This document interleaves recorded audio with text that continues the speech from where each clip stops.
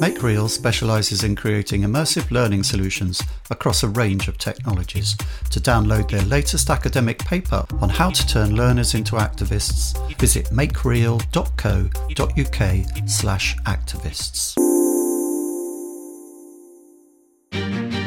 Hello, I'm Kate Fitzgerald from the Learning Hack team, welcoming you to a new episode of Great Minds on Learning. In this highly acclaimed series, Professor Donald Clark, internationally famous author, blogger and entrepreneur, joins John Helmer to explore 2,500 years of thought and theorising about learning from the Greeks to the geeks. This episode focuses on happiness. Utilitarianism is a strand in philosophy that says the greatest happiness of the greatest number should guide our judgment in all things, including education. But does its modern antecedent, positive psychology, place too much trust in looking on the bright side?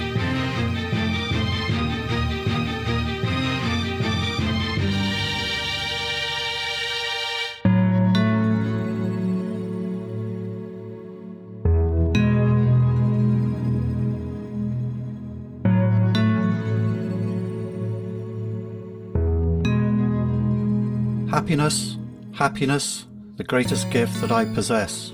I thank the Lord that I've been blessed with more than my share of happiness. These are the lyrics of a song written by American country musician Bill Anderson, best known in the UK through the version recorded by comedian and singer, the late, great Ken Dodd. It was his signature tune, and happiness is our signature theme for this episode of Great Minds on Learning. And welcome to it. Donald, you usually like to pack in at least half a dozen theorists to an episode, and sometimes you squeeze an extra one at the last minute, which can be quite hair-raising. But this time, only 3. Does that mean A, there's a lot to say about each of these figures, or B, that there's not that much in general to say about happiness? Which would be sad, but at least it'd make for a short episode. Well, unusually we only have 3, Bentham, Mill, and then Seligman. Actually, and we're going to be discussing this happiness, happy camper thing, but there's some big themes that emerge from these 3 alone. The whole notion of what is the good life? How do we get satisfaction from life? Should learning be fun? Should it be based on happiness? And then other issues such as the libertarian issues around freedom of expression. It's all de rigueur now, of course. So there are a number of big themes that come out of just these 3 players. But it's interesting to give it some context, I think, John. It's a good question as to why there's only 3. But, of course, there isn't only 3. Everything has a backstory. And the backstory here goes way back to Plato, Aristotle especially, I think, Epicurus. But Aristotle in particular, who has this deep examination of what is the good life. And for him, the happy life isn't the happy life, happy, as it is for Bentham and Mill, that notion of pleasure. The happy life is the virtuous life. It's a Greek concept called eudaimonia, which is a deeper sense. It's not happiness. It's more like satisfaction in a sense. And of course, it's a very, Bentham and Mill and Seligman is very Anglo-Saxon or very English sort of philosophical movement out of the Enlightenment. Over in Germany, we get people like Kant, who forgets all this happiness stuff and focuses on duty as the foundation for ethical thinking. It's a very alien Teutonic thing for an English libertarian tradition. And then in France, we get I think the frippery of Foucault and that sort of stuff, who actually got Bentham all wrong, I think. So completely inverted his meaning, deliberately and wrongly. But coming back to the main theme here, we're going to go on this journey where we explore the notion of happiness, how it came to be as a almost philosophical and ethical issue. Is it the goal in life to be happy? Some would say it is. I am not one of those people. But we're going to come through the way in which that changed through Mill and then got captured and crystallized with Seligman and came on through into what we maybe commonly call the well-being industry now. That's got a direct lineage here, all the way from Aristotle in a sense to well-being. So that's the journey we're going to go on today. But these people were, Bentham and Mill were very much children of the Enlightenment. Out of the Enlightenment come some quite strange things in a way. You have Marxism, which is very strong in France and particularly, obviously, the Soviet Union, and results in the horrors of dialectical materialism. But in some ways, Bentham and Mill are very English characters. It's almost a reaction to the French Revolution, their libertarian views. It's much more about the individual, a very British way of thinking. That's a laissez-faire, individual rights matter. It's not the collective state that matters, which was certainly the case in Germany and became the state in France. Although, as we'll see, Bentham actually was hugely admired in revolutionary France. He became an honorary citizen, in fact, in that context. So, interesting man, as we're about to find out. Okay, so, if you've tuned in, worried that you might get short measure, no, it's going to be the full thing. Very seriously focused on happiness. You could call it a happy hour without the cheap drinks.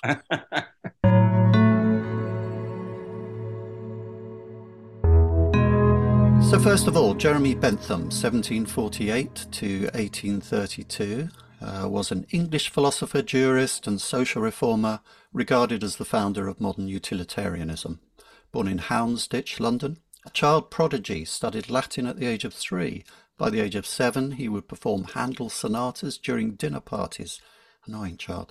Attended Queen's College, Oxford, called to the bar but never practised law. An atheist, quite possibly had Asperger's. Fell in love many times and wrote about sex but never married. Chiefly famous for inventing utilitarianism, which can be summed up by his famous quote, "It is the greatest happiness of the greatest number that is the measure of right and wrong." Important sentence that. Also, he was an anti-colonialist. He believed in women's equality, animal rights. Unusually for his time, he thought that homosexual acts were not unnatural, but merely irregularities of the venereal appetite.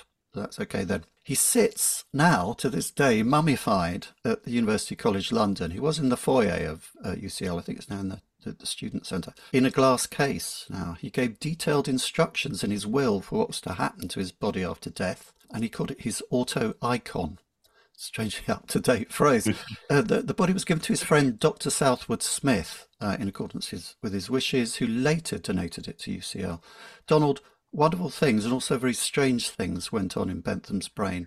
But what went on in that brain with regards to learning? Yeah, you're right. You reminded me that it was indeed at one point, that's that dark foyer bit at UCL used to pass. I'm just sitting there staring out. It's very odd, a mummified philosopher sitting in the foyer of a London University. But of course, there was a point to that mummification process because he himself in his will demanded that really detailed directions for the preservation of his corpse. He wanted to be publicly dissected and with an invited audience. But the whole point of that was a utilitarian point, which we're about to discuss, which was to bring happiness to people in the sense of taking the fear out of death. It was actually quite a deliberate move by him. And so in a sense, he's drawing on the scientific tradition and the measure of things. He's measuring everything by happiness. And even his self-mummification was part of that process. And of course, he's still sitting there somewhere, UCL, staring out at students whenever they enter the university. But to get onto the serious stuff with Bentham, you're right, this utility principle lies at the heart, the beating heart of his whole thought. And the idea that the greatest happiness principle itself is still alive and kicking. But of course, what he did was on measuring people. So focus on that word measurement. He was obsessed by measuring happiness. But he linked it, therefore, to a feeling, which was pleasure and pain. It's important that there are two things here. And on pleasure, he came up with this hedonistic calculus, or the original term in the book was called felicific calculus, but a hedonistic calculus. So he's trying to measure pleasure because he thinks happiness is the goal which we should all try and encourage in society and for our own selves. Maximizing happiness is to maximize pleasure. So what's pleasure? Well, he measures he has a number of criteria here. He measures its intensity, the intensity of the feeling, how long it lasts, its duration, the certainty of it. How certain am I that this really is pleasure as opposed to an illusory thing? Its proximity to us, proximity to the self and the person, how productive it is, and a couple of other things, which are rather odd ones. One called purity, and that was, is it pure pleasure? And the extent or reach of that pleasure. So he has this calculus, a bit like a mathematical measuring instrument for pleasure and happiness. He then goes on to classify this, as you say, he's a bit of an obsessive character, into 14 pleasures and 12 pains. So happiness for him is something you could calculate for any action. And the important thing about utilitarianism, I think, sometimes forgotten, is it's a consequentialist theory. So what does that mean? It means that actually, whenever you're about to take an action or decide on a policy, you must think of the future events or consequences first. Okay, this seems reasonable at first when you first hear it, but there are several big problems with this, of course, because it may very well be that the consequence is solving a problem, but you're sacrificing something in the short term. You may, for example, because he definitely does not say that we should get rid of adultery or even murder. The utilitarian principle oddly allows you to hang someone in the short term if you think it's a deterrence for the long-term happiness of the greatest number of people. Now, not many people would agree with that principle when you really unpack it in that manner, that you can sacrifice people for a long-term principle. Mill and others amend it so you don't fall into that trap and bring in the harm principle. But nevertheless, utilitarianism seems great on the surface, but when you dig a little bit deeper, it starts to unravel somewhat. Yeah, despite his bringing a kind of calculus and a scientific approach to happiness, so the problem seemed to me about, you've got a lot of abstract nouns that are kind of difficult to pin down, like kind of happiness, pleasure, harm, and so on. And this just seems to go round and round. It's interesting what you say about consequentialism. My understanding of that is that it is still a kind of part of philosophy. Yeah. Utilitarianism is felt to be a subset of it. Yes, and it's contrasted very strongly with those who believe there are, just almost universal principles, like the normal ethical realm, really, for discourse now, is human rights or universal rights, a deontological, almost God-given set of rights that we as people have. That's a bit odd, actually, because it has echoes of a sort of thou shalt commandments view of the world around justice, for example, or rights. But that's very much the modern milieu is not actually utilitarian. Although utilitarianism itself, I think, is an incredibly useful tool for just making some of those heuristic decisions about what's good and bad in things. But a lot of people skew it off and get it all wrong here. But, it has its uses, as we see when we're going on to Mill. But going back to Bentham, it's important to see Bentham and Mill are not really high-end philosophers. They're really political characters. Mill was an MP, but Bentham himself was really a reformer. He studied the law but didn't want to become a lawyer, but was fascinated by the penal system, for example, and his famous panopticon, where all prisoners could be seen from the central hub. Okay, yeah, let's get on to that, because that comes out of his other big claim to fame in a way. He's known for his belief that transparency is a moral value, and that led to his design for this prison, the panopticon. You see diagrams of this on the web. Everybody can be seen all the time. So it needs lesser staff, not so many people to staff it from the start. Yeah. Actually, his brother Samuel's idea, the panopticon. That's right. Yeah, getting it built became Jeremy Bentham's lifelong obsession in a way. He spent many years trying to persuade the British government to commit to the plan without success. There were various sites for it. One of them was on Millbank, apparently. Yeah. Which in the end they decided it wouldn't work because it was too marshy and horrible. I won't try to draw any comparisons there. But the whole idea of the panopticon got the French philosopher Foucault going, didn't it? Yeah, he got all in a fuss around this in his book Discipline and Punish in the 70s. It was all the rage then, and still is, I think, stupidly. But I think Foucault, it's a terrible book, Discipline and Punishment, especially with this caricature of the panopticon and Bentham, because it was more than a caricature, it was just plain wrong. So, Bentham's idea in the early 19th century was the idea of, it wasn't really a surveillance thing, really.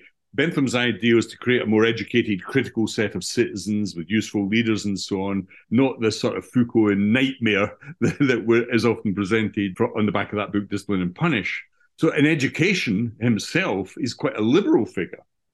He really did hate the idea that one should be punishing either children or adults. He thought that we should be making decisions around learning and education that were useful for people to be autonomous beings, far from being the slaves of delusion, and as Foucault would have us believe. Bentham believed very strongly in critical thinking. Utilitarianism really is about the individual and the individual rights. It's driven by that self-striving. It's not a collective view of the world in a sense. It's the sum of individual freedoms, as long as you don't do harm to other people as a sort of moderating influence here. And in learning, of course, the panopticon idea is taken by Bentham in his book, The Chrestomathia, from Greek. It means useful learning. So a book about learning and education. And the idea was more like a sort of lecture theatre. And the idea was to make people more individual, autonomous learners, to stop them cribbing from other students, to cut them off from the outside world, as it were, and to give them focus. And also a big thing for them, remember, as individualistic philosophers, both Mill and Bentham, is the idea of avoiding groupthink. This was their big enemy. They hated groupthink. Mill, in his book on liberty, also Bentham.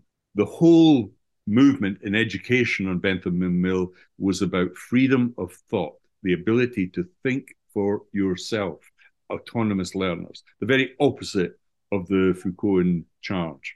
I mean, part of the problem is that he couldn't have known in the time that he wrote about the surveillance state of, that came in the 20th century, our own technological situation now, where kind of everything is known, every swipe, every click, everything we watch is in a server somewhere owned by, a huge American tech company, and can be kind of hacked and misused and abused for commercial, political reasons, and so on. I mean, none of that existed.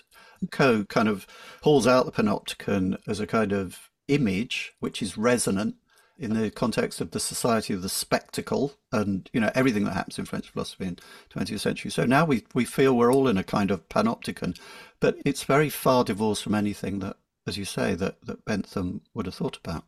Yeah, I think that's right. It's a nice segue actually into Mill here, because with Mill we have a more realistic view of utilitarianism away from the hedonic calculus into a much more sophisticated thing that hails back to Aristotle a little bit more here. He brings in, a wider sense of the word happiness.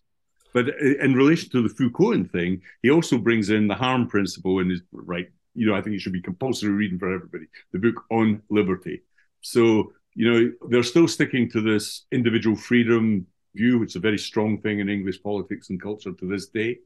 But it's tempered by that notion of not doing harm to others. And by harm, they mean harm. They don't mean, oh, I got upset because you said something, that sort of line. They meant actual harm, actual violence, or let's say the destruction of somebody's job or whatever, the cancel culture. They would have hated that. They were libertarians at heart. So shall we move on to John Stuart Mill? Yeah, I think that is a good point to move on to him, because the tempering of the hedonic calculus is exactly what Mill did.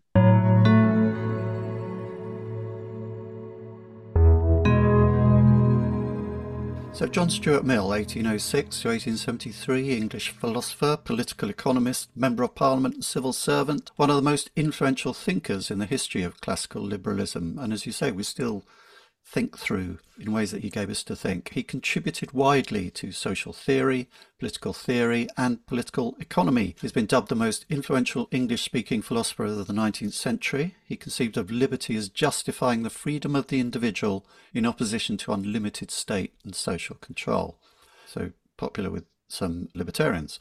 Also born in London, raised to be a genius of utilitarianism by his philosopher father James Mill, with help from his friend Jeremy Bentham. He was a family friend. So the poor boy never stood a chance. Mill was kept away from other kids. He was taught Greek from 3, Latin from 8, by which age he had also been taught arithmetic, physics and astronomy. By the age of 20, perhaps not surprisingly, he was suicidal. He was only saved from that depression, that kind of crisis, by reading the poet Wordsworth, which I'd recommend, actually. Barred from attending Oxford or Cambridge by his nonconformist faith, which is an interesting one, he joined the East India Company instead at 17 and became a colonial administrator. Now, this is kind of an interesting wrinkle with Mill and leads to things that seem quite contradictory. He was an apologist for empire, boo hiss, but anti-slavery, hurrah, and a strong champion of the rights of women, a very strong champion. In his 40s, he married Harriet Taylor, a British philosopher and women's rights advocate. After her untimely death, they were only together for 7 years, he became a Liberal MP advocating easing the burdens on Ireland, giving women the vote, advocating social reforms such as labour unions and farm cooperatives, reforming parliament, reforming voting and extending suffrage. So, a real liberal. A huge figure in liberalism whose ideas about individual liberty and the state formed the frame, I think it's fair to say, within which we think about incredibly topical matters like freedom of speech and, as you say, to this day. I mean, I hear quite a lot at conferences and so on. But Donald, what did he say about learning? How do we justify his position here in this podcast about learning? Yeah, well, like Bentham, we believe that education would actually put more emphasis on education as being a means to attaining happiness. This is because he alters the Bentham hedonic calculus, the idea it's just a simple sort of arithmetic sum, you can work it out, towards it being more quality than quantity. The quality of your, this is why it goes back to the Aristotelian idea of what it is to lead a good life. Well, quality of life matters. It's not just about being a happy camper, as it were. So there are higher forms of happiness, one of which is education, okay? But in terms of a higher quality form of happiness, he certainly did not believe that education should be just fun, for example, a sort of hedonic view of the world that you hear quite often, bizarrely in my view these days, that, if we only make everything fun, everything will be okay. Well, no, actually just allowing people to enjoy themselves is not the point. It's actually a higher goal. It may very well be that you have to work really hard and go through some pain almost to reach a very satisfying goal to reveal the truth of a famous philosopher or whatever. So he's very critical of that idea. Nevertheless, he thinks that hinders rather than helps learning. He thinks that learning is about allowing the individual to fulfill their true potential in life. And that's what leads to true happiness, the Aristotelian view of being autonomous beings. And this is terribly important because it's something I hugely admire in Mill, that notion that education should be about the autonomous self. You're in school, you're teaching kids to become autonomous in the sense of making their way in the world and getting a job, being financially independent, understanding that, looking after their own health, looking after others, and being a citizen in a democratic society. That's what he really did believe, that's what education should be. It had a strong moral purpose still, in a sense. It wasn't about the selfish pursuit of pleasure. It's not as if, well, I'll be a gambler and a drug addict. That will keep me happy. I'll have a life of bliss. No, not for Mill. That would be the very opposite. So that Mill had a much closer focus, as you say, on the difficulties around that word happiness. And, you mentioned Aristotle with Epicurus as well. The Epicureans tend to be seen as 24-hour party people. But in fact, if you look at what Epicurus said, he said that, happiness might come through kind of eating bran for breakfast and a really quite austere lifestyle, because you kind of balance off, you have to control your impulse control if you really want to be happy. It would give you a longer life and, ultimate more self-actualization, as we might say, and so on. There's a bit of kind of restraint needed in your approach to life rather than, as you say, chasing after happiness. And that's very strongly, perhaps, from his classical background of reading, Aristotle and Epicurus, the very early schooling in Greek philosophers. He takes that through. But of course, the rest of the world doesn't necessarily have that. And people think the greatest happiness of the greatest number just means let's all be 24-hour party people. Yeah, which is the very opposite what he believed and wrote about. I was laughing there internally at your reference to breakfast cereal. There was also a really weird thing that happened in America on the back of this a little bit with the famous Kellogg's cornflakes. So Mr. Kellogg, if you know the story of the Kellogg's, were actually invented as a sort of corny crisp thing that would be put in mattresses to spot whether boys were masturbating or not, which is an amazing sort of story. But the idea that this was about the restriction of the individual through religious impulse is the furthest thing from the minds of Bentham and Mill. And indeed, I think the really important second big theme in Mill is the notion of liberty. So in the book on liberty, 1859, so it's exactly the year, that's the year that Origin of Species was published as well. You have this amazing book that talks about compulsory universal education for every citizen, especially women. He was emphasized this hugely in this book. All the way up to university entrance, we have universal education. And he's critical of the idea that education should be provided by the state. He thought that the state would then start to interfere with the autonomous liberty of the individual. Very interesting view that, that the state imposes a curriculum, imposes religious studies, which he thought should never be taught in schools. Religion should be as a subject of opinion. It should not be taught as part of the curriculum. Yeah.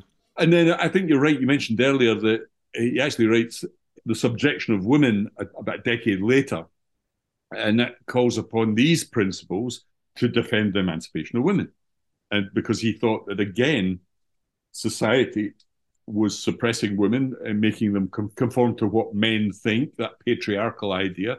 He's writing this stuff very, very early, also against slavery. But it comes back to this libertarian view that you as an autonomous human being should be able to fulfill your potential through learning and education. And so you have to make this case, if you believe that, for absolute equality of opportunity, certainly, because the freedom which education gives you, in a sense, emancipates you from groupthink, the state, whatever. You should be a free individual, free to think what you want, within reason, which is why the harm principle, which I think is a fantastic fulcrum for debating ethics around anything, whether it's AI, is just ask yourself that question. Do my actions, that's all very well giving me freedom, but do my actions actually harm someone? And of course, you can argue, there's a huge philosophical debate about what the word harm means. I think Mill was quite clear what it means. I think we've stretched it elastically to mean almost anything now. So if I say anything, you're going to be harmed by it. Well, really? If that's the case, Mill thought that the pluralism of ideas and debate would disappear, and that educational institutions would atrophy because you weren't allowed to really say what you thought. And I think that's certainly a big debate in this day and age. So fascinating figure, towering intellectual figure, towering politician, massively influential, certainly in the UK, because political culture and so on in the UK, they're very different in a way from France and Europe, in that you have this libertarian individualism, which affects the thoughts of everybody, especially in England. I think less so in Scotland, but certainly in English culture. There is a view of Mill on the right, perhaps we say on the far right, that some of the apparent contradictions in his, support with it being a colonialist for colonialism and saying that subject peoples in colonies shouldn't have the same kind of rights as, white people, whatever, and so on, is part of an earlier Mill that they approve of. And when you get to the marriage to his feminist wife, that's where it all goes wrong. And a bit of women blaming here. She turned him into this kind of mealy-mouthed, libtard, woke fool. And that you have a before Mill and an after Mill. It's that a complete fabrication? Did he undergo a change halfway through his life? Or is there, can you see a coherent kind of body of thought throughout his life that hangs together? Yeah, you get this sort of biographical nitpicking, I think, which I find often bizarre, because, the picking away at whatever little bones you can find, whether it's something he said in colonialism or something he said, by and large, his body of work is clear. It's a man I've read in some depth. You don't get that sense that he is a defender. I mean, he writes against slavery. He writes a whole book on the emancipation of women. And yet people like to go back. I think we have this view of people that they have to be absolutely perfect, a sort of utopian view of biography, which is totally bizarre to me, that everybody has to be perfect in the past or else they are irrelevant.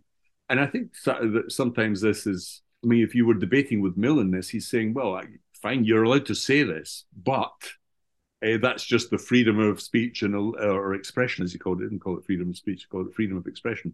The very fact that we have that freedom of expression allows you to say these things, but if you go that one step further and start banning my books, that's stupid, because that's causing harm then. You're actually atrophying debate and discussion and progress.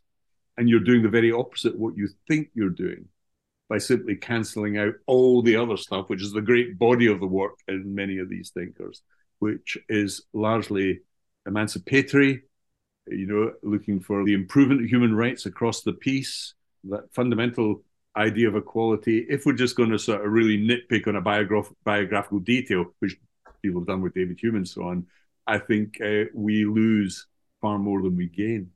Well, that was a pretty solid answer to that one, John. Yeah. Nothing more to say. Well, lots more to say, yeah. We hope this podcast ups your knowledge about learning. But did you know learning podcasts, that's audio training created according to evidence-based principles, is a powerful and fast-growing medium? AssembleU is an audio-first provider with a ready-built course library to help your people improve productivity, leadership, well-being, and more in their downtime. AssembleU also creates audio courses unique to your company or institution. Try it free today at assembleu.com/greatminds, all one word. Let's move on to our next theorist, somebody still alive today of our present day, Martin Seligman, born in 1942. And I should say, we do hope you're enjoying our little happy hour. And our next theorist is certainly a guy who's guaranteed to turn that frown upside down. It's going to make you. Martin Elias Peter Seligman is an American psychologist, educator, and author of self-help books. Born in 1942, still going strong, as I say. He's a Zellerbach Family Professor of Psychology in the University of Pennsylvania's Department of Psychology. Born in New York, studied at Princeton and University of Pennsylvania. Early work on depression led him through experiments on dogs that Jeremy Bentham would definitely not have approved of, being into animal rights, to discover learned helplessness. This is a psychological condition in which a human being or an animal has learned to act or behave helplessly in a particular situation, in other words, not to help themselves, even if the means for them to help themselves exist, usually after experiencing some inability to avoid an adverse situation for long enough that they just kind of give up. He's more famous for his theories of positive psychology and well-being, but they kind of lead on from learned helplessness in a sense. Donald, is it his basic idea that if you can learn to be helpless, you can also learn to be happy? Is that it? So Seligman is an odd figure in the sense that I think we get a debased form of Seligman when we discuss him. You know, he's the sort of Pied Piper of happiness, yeah, or the Pied Piper of positive psychology. But people forget about the thing you just mentioned there, that actually his core work, his earliest work, was in his learned helplessness thing, which actually he wanted to redefine psychology away from that because he thought the US in particular had got obsessed by this diagnosis of mental disorders, that everything had become a mental disorder, and that was a bad thing, and that it had led to massive drug use in the US, especially opiates. And boy, was he right on that one. However, people take this and put it into the well-being world, we'll maybe discuss this later, and regard him as some sort of defender of helplessness, and that we should be constantly looking for helplessness amongst our employees or learners. But he thought the very opposite, actually. He thought that positive psychology was a cure to that, not a thing in itself. So this brings us back to the happiness debate, of course. You go back to the Greeks, Bentham, Mill, and so on and so forth. So we have the idea that happiness is a very simplistic hedonic calculus with Bentham. Mill comes out and says, well, it's more quality than quantity. But what does Seligman say? Well, unfortunately, I'm not a big fan of Seligman, and that's because I'm not a fan of the book Authentic Happiness. And that came out in the early 2000s and had a massive influence on the learning world and education, but also L&D and the workplace. It was regarded, he really became the Pied Piper for this stuff. And I think it's led to, we'll maybe go into this, but I think it's led to some really bad things in HR and L&D and generally in society. I think the problem is he takes the word happy or happiness and replaces, what you sacrifice here is realism for happiness. It's a very American view of the world. You know, the word happiness is in the Constitution itself, right at the beginning, the foundation of America. And there's almost an obsession with the word, that's the aim of life itself. Life, liberty, and happiness as a right. Life, liberty, and happiness, exactly, as if it's some sort of guide for moral and social well-being. And that's, that's, in a sense, Seligman comes along and says this. But you get optimism bias here. So you get all sorts of beliefs that, if I just think it and do it and remain happy and positive, things will happen. But that's what gave us the financial crash. And there is a brilliant book on this called Smile and Die by Barbara Ehrenreich. And I love her as a writer, but her book, Smile and Die, is a real critique of Seligman and a brilliant critique. So Seligman himself has this, a bit like Bentham, this stupid calculus for happiness. The formula, believe it or not, I don't think many people have actually fully read Authentic Happiness. It's almost absurd book in my view. And happiness equals S plus F plus C. So think of KFC replacing the K with the S. Happiness equals a set range in set circumstances with voluntary control. No, it doesn't. We could go into a huge amount of detail, but it's a very Benthamic view of the world that you can have sort of alternative calculus to this. And then, of course, we have one of the worst journals in the world, I think, is the Journal of Happiness Studies. It would make you extremely unhappy reading the articles from this particular journal because study after study with almost no methodology is pushing a sort of almost a dogma. But what I liked about Smile and Die, Barbara's book, is she blames the whole financial bubble on this, and I think she's right there. All these people coked up in a sort of woo-woo high-five culture, who become the narcissists, the megalomaniacs, and they're still around today. Just have a look at any of our leaders in politics from Trump onwards. She puts the charge towards Seligman that this is sort of fake sincerity. This is not authentic. He calls his book Authentic Happiness, but it's the most inauthentic thing imaginable. It's actually a retreat from the real world, a denial of the complexity of the real world. And so I think she's right on her critique of Seligman in that sense. Coming to education and training, what the podcast is essentially about, Seligman's work has led to this reappraisal of our attitudes towards learners and teachers and education and training and its whole social aim here. With this, unfortunately, I think a focus towards something he wouldn't have liked, and that's the focus on deficit models. And as we go into the workplace, we go into school, we're constantly looking for deficits. Oh, you don't believe this, you don't believe that. That a person or learner almost has some form of original sin, and that we have to bring them back up to cure them to be normal people again, which is the sort of well-being industry in a nutshell.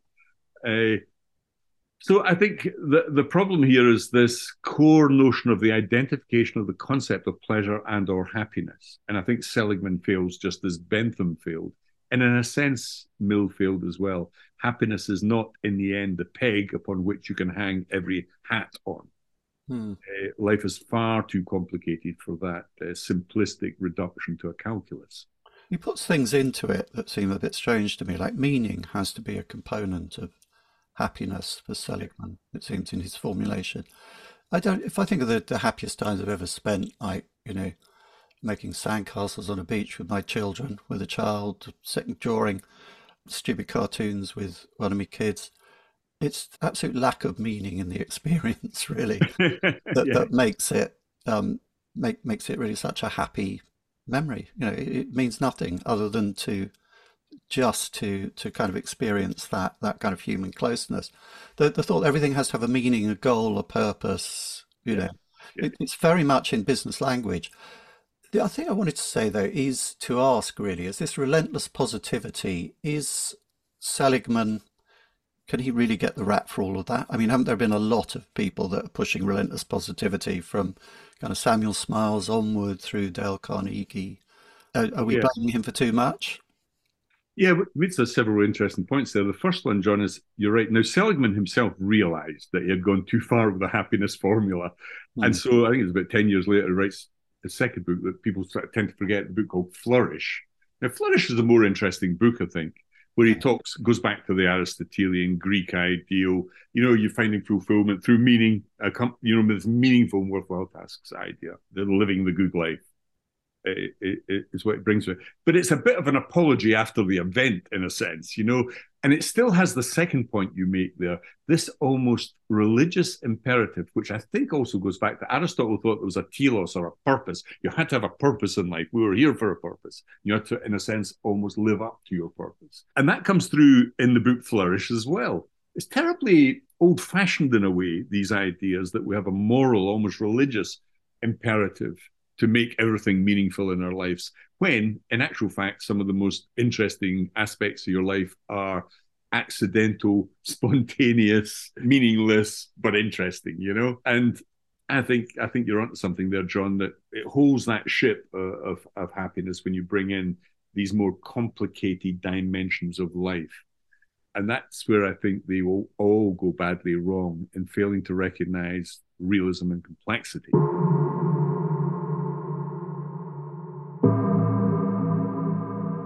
So moving now towards a summing up, looking back slightly of almost happier. How direct is the link between the utilitarianism of Bentham and Mill and Seligman's positive psychology? It's certainly true that both are extremely pervasive nowadays. People are always talking about Mill in relation to debates such as, driverless cars, free speech on Twitter, what have you. And Seligman, on the other hand, seems to have completely set the tone of discourse in modern business, with qualifications we said, particularly in L&D and HR. But while the former, Bentham and Mill, opens up an area for debate and disputation, the latter seems really to shut a lot of questions down. Can you really truly be happy if you're never dealing with the negative, I think is behind what you were saying there. Don't worry, be happy, to invoke another song lyric. That doesn't seem like a great way to learn anything, does it? I mean, learning is about, it involves some difficulty, some encounter with the unexpected, the dangerous, safe place to fail, all that sort of thing. Isn't the positive psychology kind of working against that? Yeah, that's right. So the first quarter of the 21st century, we're almost there, has been shaped by this, the Seligman utilitarian agenda almost.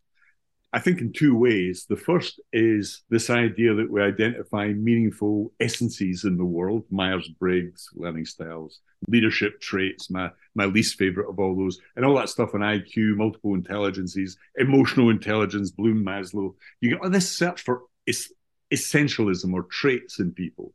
If only we could make people understand that if they have these essences or traits, the world would be wonderfully positive and utopian. But that's no more than a utopian view. And of course, all those courses are a bit hokey because real people realize that these sort of bromides and platitudes are not real, that the world is far more complicated than the simple course on any of those topics would have you believe.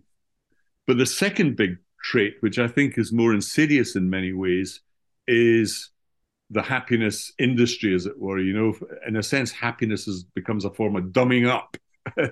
So you get these simple distinctions between happiness is good, unhappiness is bad. Positive feelings good, negative feelings bad. That's puerile, completely puerile and quite misleading because it's not true. You get books from Richard Laynard and so on making the same point. So what we've had in the first 20 odd years since that book by Seligman is that self-appointed army, really, of coaches, counselors, mentors, people in L&D and therapists, crawling all over organizations on the search for the pathological. We've got to find the deficits in people and cure them. And of course, everyday emotions and ordinary contention and complexity in organization, it doesn't fit well with this because people are wondering why they're being accused all the time. It's almost as if they're being accused of having original sin or being ill. And all these people with sort of a bit creepy open questioning comes in, offer a cure. And I think that's become almost a bizarre norm, but it's reached almost absurd levels now. Some of this comes out in the 1960s and, that whole hippie meditation thing, like mindfulness, the sort of therapy narrative also has that root, defined very narrowly in terms of, well, if you have wellness or well-being, we're assuming that people are unwell. It's very binary in its thinking. So all is not well with wellness, I don't think, And I think there are some amazing studies here that people really looked at the research in some detail. And the big one for me was the Jones study around, that's workplace learning. And I was massively influenced by this. This is dealt with a study dealing with 12,000 employees. And they looked at what do workplace wellness programs do in organizations. Okay. And so they looked at a whole load of things in terms of their actual impact. If you have a wellness program in an organization, does it reduce medical expenditure, increase the health of people? Does it lead to more productivity or, self-reporting of increased wealth and happiness? Well, actually, it doesn't. Does it reduce sickness? No, it didn't in that trial. Did it result in more people staying in their job? No. Or getting promotion or pay rise? No, it didn't. Did it reduce medication or hospital visits? No, it didn't. So I think the problem here is the lack of evaluation around a lot of this effort. The illusion that we're curing an illness when maybe there wasn't an illness in the first place, or we're certainly not curing it, even although there may be. So there's quite a lot of evidence showing that this stuff doesn't really work. And the HR has shifted away from the sort of worthier stuff of, training people for competence, employee development, pay and rations, all that stuff, towards a new role as therapists. Now you're going to probe my unconscious, right? You're going to probe my unconscious, really? But that is happening. That did happen. And I thought this was a bizarre swing on the back of this notion that comes right out of Bentham and Mill and Seligman of this moral purpose, that organizations need values. And I'm going to tell you what these 3 or 4 abstract nouns are. And if you don't believe them, you may not fit in here. You may not be well in our organization. Banks actually say this to employees. Unbelievable. Unbelievably, that any bank should turn around to any employee and take the moral high ground on values. I think values are a very personal thing and have no place in that sort of thing. But I think ultimately it's an appeal to narcissism as well. I think that's one of the downsides of this, which is one of the reasons I don't really admire it very much. I think it's in a sense, almost self-defeating, Valuing happiness is self-defeating because it's the wrong goal, and ultimately it leads to dissatisfaction. There's nothing sadder than the relentlessly happy person who's just laughing and joking all the time. And as I say, some of the most tragic and saddest people on the planet are comedians. And I don't think we should be holding this up as the way in which organizations or schooling or education should be run. Always seeing the glass as half empty. I don't really see the point in that. And that we have to cure people with these wellness programs. Those seem to be identifying deficits, and that education and training and well-being so is a cure for cognitive deficiencies. Yeah. It's interesting that he sort of begins by pushing back against, the medicalization of depression and so on, and against what's the American textbook that you didn't like, the DSM, blah, blah, blah. That's right. That's the text that defines illnesses and syndromes. He felt that they had been overdiagnosing and things as illnesses. And this is why I think you said right at the beginning, people have actually ended up turning Seligman on his head. His original research and impulse was around learned helplessness and avoiding the over-prescription of deficits in the mind. What people are doing now is prescribing deficits everywhere and saying our wellness program, our happiness program, our values will solve these problems, when there was no deficit in the first place. It was just normal human nature and behavior. And that we'd be much better off going back to a world where we were training people in reasonable competencies for managers to deal with this complexity rather than seeing it as an illness to be cured. And the therapeutic tradition, which comes, of course, also from another post-Enlightenment flourish with Freud and Carl Rogers. And so there's another stream coming into this. But I think we've tracked out the lineage from Aristotle to Bentham to Mill to Seligman. Yeah. I think that points forward interestingly to when we get to kind of deal with Freud. I was listening to a podcast the other day, which is a kind of critique of a book called The Triumph of the Therapeutic, which was against sort of therapy culture and, the way that Freudian psychoanalysis kind of affected society and in the US and so on. What kind of came out of that was this feeling that, one of the worst things about the whole therapy culture is that it says that there is an answer, that there is a solution, and it's, very simple. You just kind of go and do it. Do what I say in my wellness book and everything will be fine. Eat bran, do this, do that. As someone who's been through group therapy for depression, I can tell you one of the first things you get disabused of is the idea that there's a cure. It's like when you go to, as an addict, you go into a 12-step program. First thing they're going to tell you is that there isn't a cure. You're going to be an alcoholic for the rest of your life. You're going to be a gambling addict for the rest of your life. What we're going to teach you here is, how you kind of grow up and deal with that. There is it seems to me a strain in Seligman that, it's just kind of, don't worry, be happy, do this, and everything will be all right and it will be okay. And it just seems kind of detached from reality, as you say. Yeah, that personal experience you've had, John, is illustrative, I think, because that approach that you've been through seems to accept the realism of the world and complexity of people. I don't know what the book was that you referred to earlier, but there's another really interesting book called Wellness Syndrome by Sederstrom and Spicer that does the same thing. They're saying that, this stuff's faddish. It has this moral obligation and imperative to regulate your feelings and behavior. But he's saying, well, that's fine, but let's not be utopian about it. And, let's not turn it into a moral imperative. Let's not appeal to narcissism, and let's not brand it as a wellness program. It's actually just dealing with the complexity of people, their cognitive traits, and the fortunate or unfortunate circumstances they find themselves in. So it seems that realism was the watchword of the process you went through, which is a good thing, John. It strikes me that the successful programs around alcoholism, drug abuse, and now more modern cognitive behavioral therapy and so on. We're getting to the nitty-gritty realism of these things, as opposed to the utopianism of silly wellness programs in the workplace. Looking at we could go on for quite a long time with this. Looking at the clock, I sense the barman of time removing the little pink umbrellas from our pina coladas and putting up the prices by double because happy hour is over. So cheers to that, John. Enjoyed it. Thanks a lot, Donald, as always. Yeah, that was good. I mean, you can't. The whole point here was that I liked your happy hour analogy throughout this, because the whole point is, those happy hours that you go to and then, you're drinking cocktails and suddenly about 8 o'clock you feel ill and find it's not been so happy after all. Maybe that's the lesson we learn from happy hours. They're not always good for your health or happiness. Yeah, I knew an owner of a pub who was notoriously didn't like people, and he would have grumpy hours. The drinks were twice the price. Which, of course, they are now with, cost of living. We're all living through a permanent grumpy hour. On that happy note, thank you, everybody. Thank you, John. If you're a fan of these podcasts and want to support us and get exclusive member benefits, go to patreon.com/learninghack. Great Minds on Learning comes from the Learning Hack team and is produced by John Helmer. Sound edit is by Isaac Peacock. Social media by Jay Curtis. Graphics by David O'Connor. The podcast is based on a series of blog posts written by Donald Clark, and would like to thank Donald for his kind collaboration in this project, and Callum Clark for technical help with the recording at Online Educa.